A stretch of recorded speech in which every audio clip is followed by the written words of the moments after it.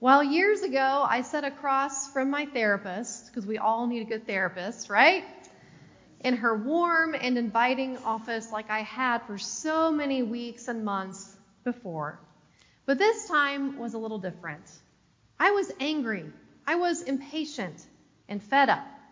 I had wrestled for so long with burning questions about my life, problems to be solved, a broken marriage, the challenges of parenting. I wanted answers, and I wanted them yesterday. Thank you very much. And after what seemed like an hour of silence, my therapist looked at me with her kind eyes, and she said, "Bury the seed, cover it up, and walk away.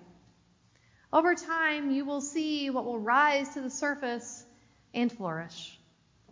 Now, at this point, I was willing to try just about anything. But this, letting it go, not knowing the outcome or what the answer would be, I could barely silence my mind for 30 seconds, and now I'm being asked to cover it up and walk away? But over the weeks and months that followed, I learned what it meant to bury the seed, to cover it up, and walk away. It meant trusting in something larger than myself. It meant that I had to step out from the thick of things in order to see the big picture. And most importantly, I had to trust the process of letting go, embracing the timing of life, and letting things unfold as they should.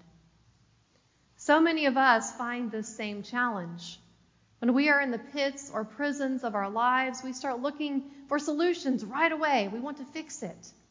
We want to check it off the list. We want to solve the problem as soon as we can and in the most effective way that we can. We become desperate and hopeless. And let's be honest, a lot of us become control freaks. Amen? Bonnie confessed last at the 8:30 service. And many of us may bury that seed and cover it up, but as soon as it starts to blossom into a tree or a plant, we uproot it, or we even try to destroy it. And we do that out of fear or anger, or because we simply can't wait any longer to see what it's going to be. Then we find ourselves having to go back to the beginning again, hoping for a different outcome. We don't trust the process. We want to control it. We want to tamper with it. I have been there, and I bet you have too. We meet Joseph today in his 12th year of imprisonment. 12 years.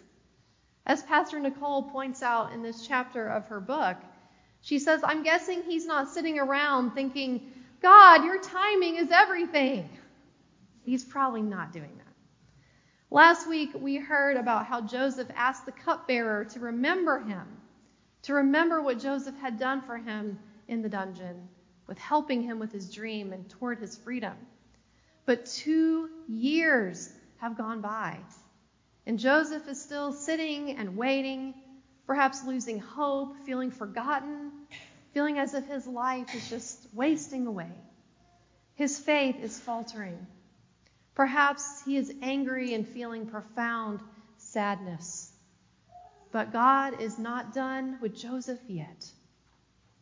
I'm guessing that Joseph hated to wait just as much as the rest of us, especially in our world today where we can order food from our iPhones and it shows up on our door, right? Or we can stream our movies or favorite TV shows within seconds. We don't have to wait anymore for the next week to see what's going to happen. Waiting is not something that we are accustomed to these days. But my son, Xavier, who is 6, will never know what it's like to wait for that much anticipated movie to come out on VHS or DVD. VHS, right? He will never know the anguish of waiting another week to see how his favorite TV show will unfold on cable TV. But he does know the anguish, as many of us do, of waiting in line. Just last week, I thought a meltdown was imminent when I took him to a fall festival, and we had to wait in a long line for a balloon animal. Every 5 seconds was another complaint about having to wait. How much longer, Mommy? Why is this taking so long? Why did that person's animal take longer than that one?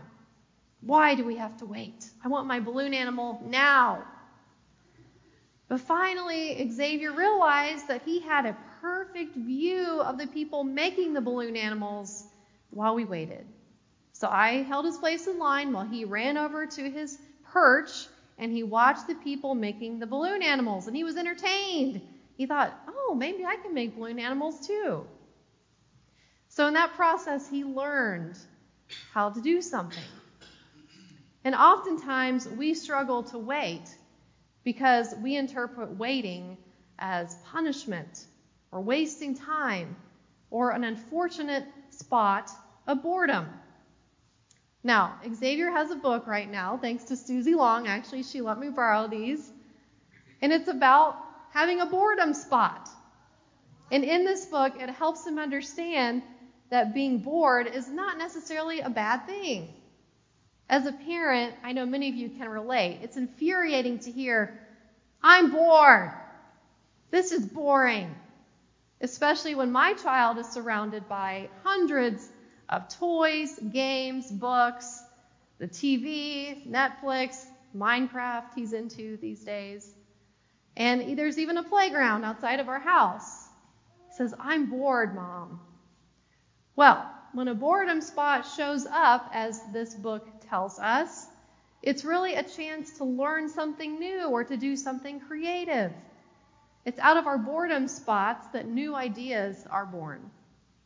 When a boredom spot shows up, it's our brain's way of telling us that we have time to learn something new. Now, in today's world where time is a precious commodity, when everyone and everything tries to take our time away, what a gift it is to actually have time to be bored. So don't discount those boredom spots. I tell my son, and I tell myself sometimes, befriend them. Let them work on you a bit. See what comes out of it.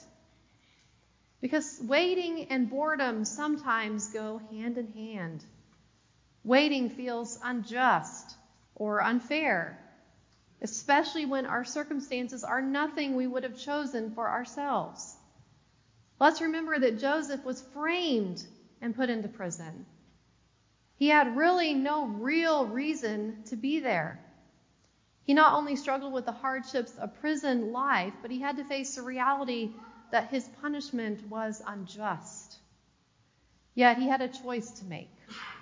He'd either throw in the towel and give up, letting himself spiral into despair, or he can make the best out of the situation and hold on to hope for a better future. He could choose to believe that God's timing is never wasteful or an act of punishment, but we could see it as an act of grace. It is in these moments of waiting that God prepares us for the seed that will become a tree, and the gifts within us that are waiting to be nurtured until they are ready to be known.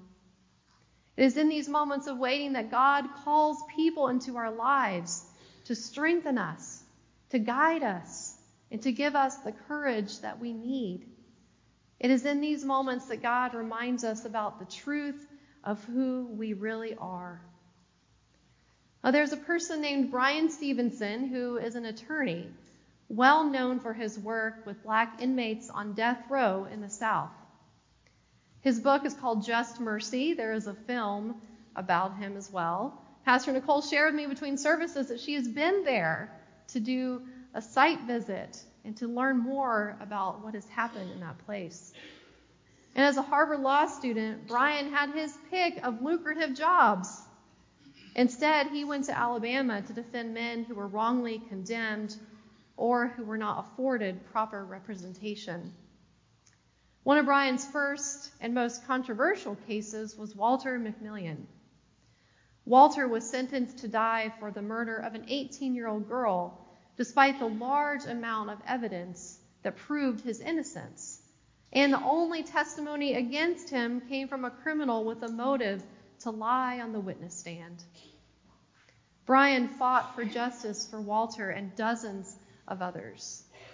In the film about his life and work, this scene that we're going to watch gives us an idea of the impact that Brian made on Walter's life in a time where he was waiting to find out whether he was going to live or he was going to die. Let's take a look. But these last few days, I can't stop thinking about Miles up there, telling everybody how it went down.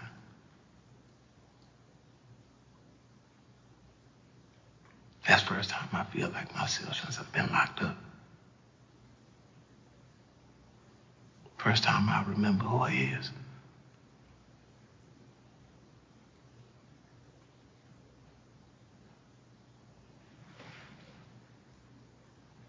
These fools gonna do what they gonna do. But if they take me to that chair tonight, I'm going out smiling. Because I got my truth back.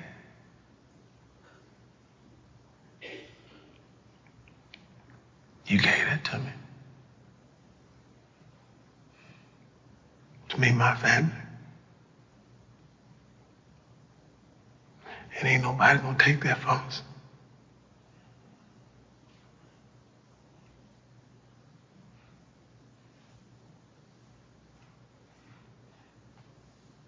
You ain't quitting, is you?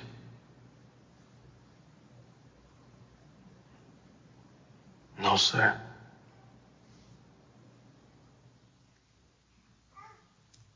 In the midst of painful waiting and the unknown, Walter was able to rediscover his own truth, and in turn, he discovered a reason to hope.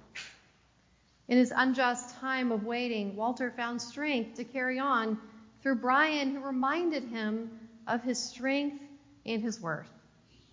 Walter was reminded that Brian was not going to give up on him. I believe that God does this for each of us. When we have found ourselves in the pits and prisons of our lives, we may feel that we have been abandoned or beat down or treated unfairly. But God does not give up on us. We may find hope in those lifelines that God sends our way, and sometimes just at the right time.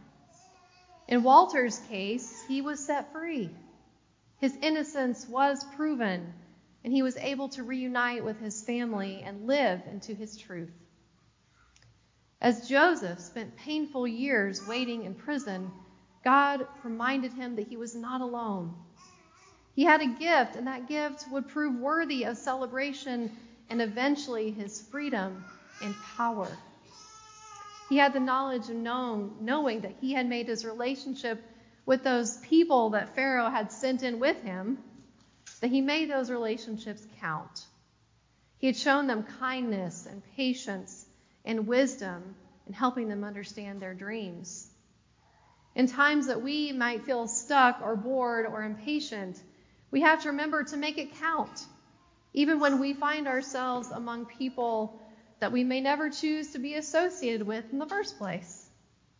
We just never know what person, place, or situation from our past God will use as a way to connect the dots to the big picture that is our lives. I have a friend who is an ethics professor, and at the beginning of each semester, he has all of his students introduce themselves to one another. And there's kind of a groan that goes around the room, especially if it's one of those lecture halls with several hundred people. And that takes a while. But when they are done, he tells them that they are now forever connected. We never know when someone will be the person to help connect a dot in our lives, whether now or later on down the road. The same is true for life circumstances. We never know what situation, however difficult, will hold valuable lessons for our future. One of the most difficult times in my ministry life was when I was asked to serve a church in an extremely rural area.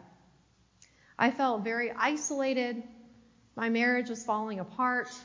My son, who was only 6 or 7 months old at the time, was very sick and eventually ended up in the hospital. The church was not overly supportive of my family. And every new idea that I presented to them to help them with growth and change was met with an almost hateful resistance. For a while, when I looked back on that year, I felt like it was a waste of time and energy. I thought, well, that only made things worse. That was a really painful detour. It made me doubt my calling, and I lost some faith in people. But as time passed, I was able to name valuable lessons that I learned in that ministry setting. Most importantly, I learned about my own inner strength. I was reminded of what exactly it is that I can do and what I can handle. And the relationships I formed there helped me grow as a person and a pastor. Months later, after I had been reassigned to a different church, a member of that previous church sent me a note to say how much they appreciated my boldness and my hard decisions that were made in order to help move that church forward. It may have seemed pointless or a waste of time to me, they said, but in the end, it was needed and much noticed. Looking back, I realize now that maybe I needed that time to help shape my skills and calling as a pastor, as a mom, and as a person. It was hard, but looking back, God was in it. I just didn't see it at the time. So today, I invite you to step back and think for a moment about where you are at this point in your life today. Do you feel stuck? Do you feel like you are wasting time? Like Joseph, are you in your own pit, struggling with a hardship or an injustice or being treated unfairly? Have you needed answers to a question that cannot be answered right now? Are you struggling with the grievances of life or seeking peace? If so, take a moment and look around you. You are not alone. Though it is hard, it may be time to cover it up and walk away for a while. To plant that seed, cover it up and walk away. After a while, see what springs forth. Try to let go of control. Instead, be curious about what God is doing beneath the sometimes rugged or seemingly impossible surface of our lives. Give it time. Give it over to God. In God's timing, the truth will be revealed. The seed will flourish. And like Joseph, we will be set free. Like Joseph, we will be empowered by God to use the time we have in bold and powerful ways. As I was thinking about this, I realized that the last time I actually wore a watch was around 7 years ago, before Xavier was born. Since that day, I have not worn a watch. At first, I thought, well, as a new mom, I don't want to have something around my wrist that's annoying me or getting in the way. But since that time, I realized that it's more than that. It's more than that. I stopped looking at my wrist all the time. Time became more about what I made it and how I spent it. I became less concerned about the actual time and more concerned with trusting God with the time that I have. So I wonder, what would happen if each of us set aside our own worry of time and instead we trusted in God to let it unfold? May it be so.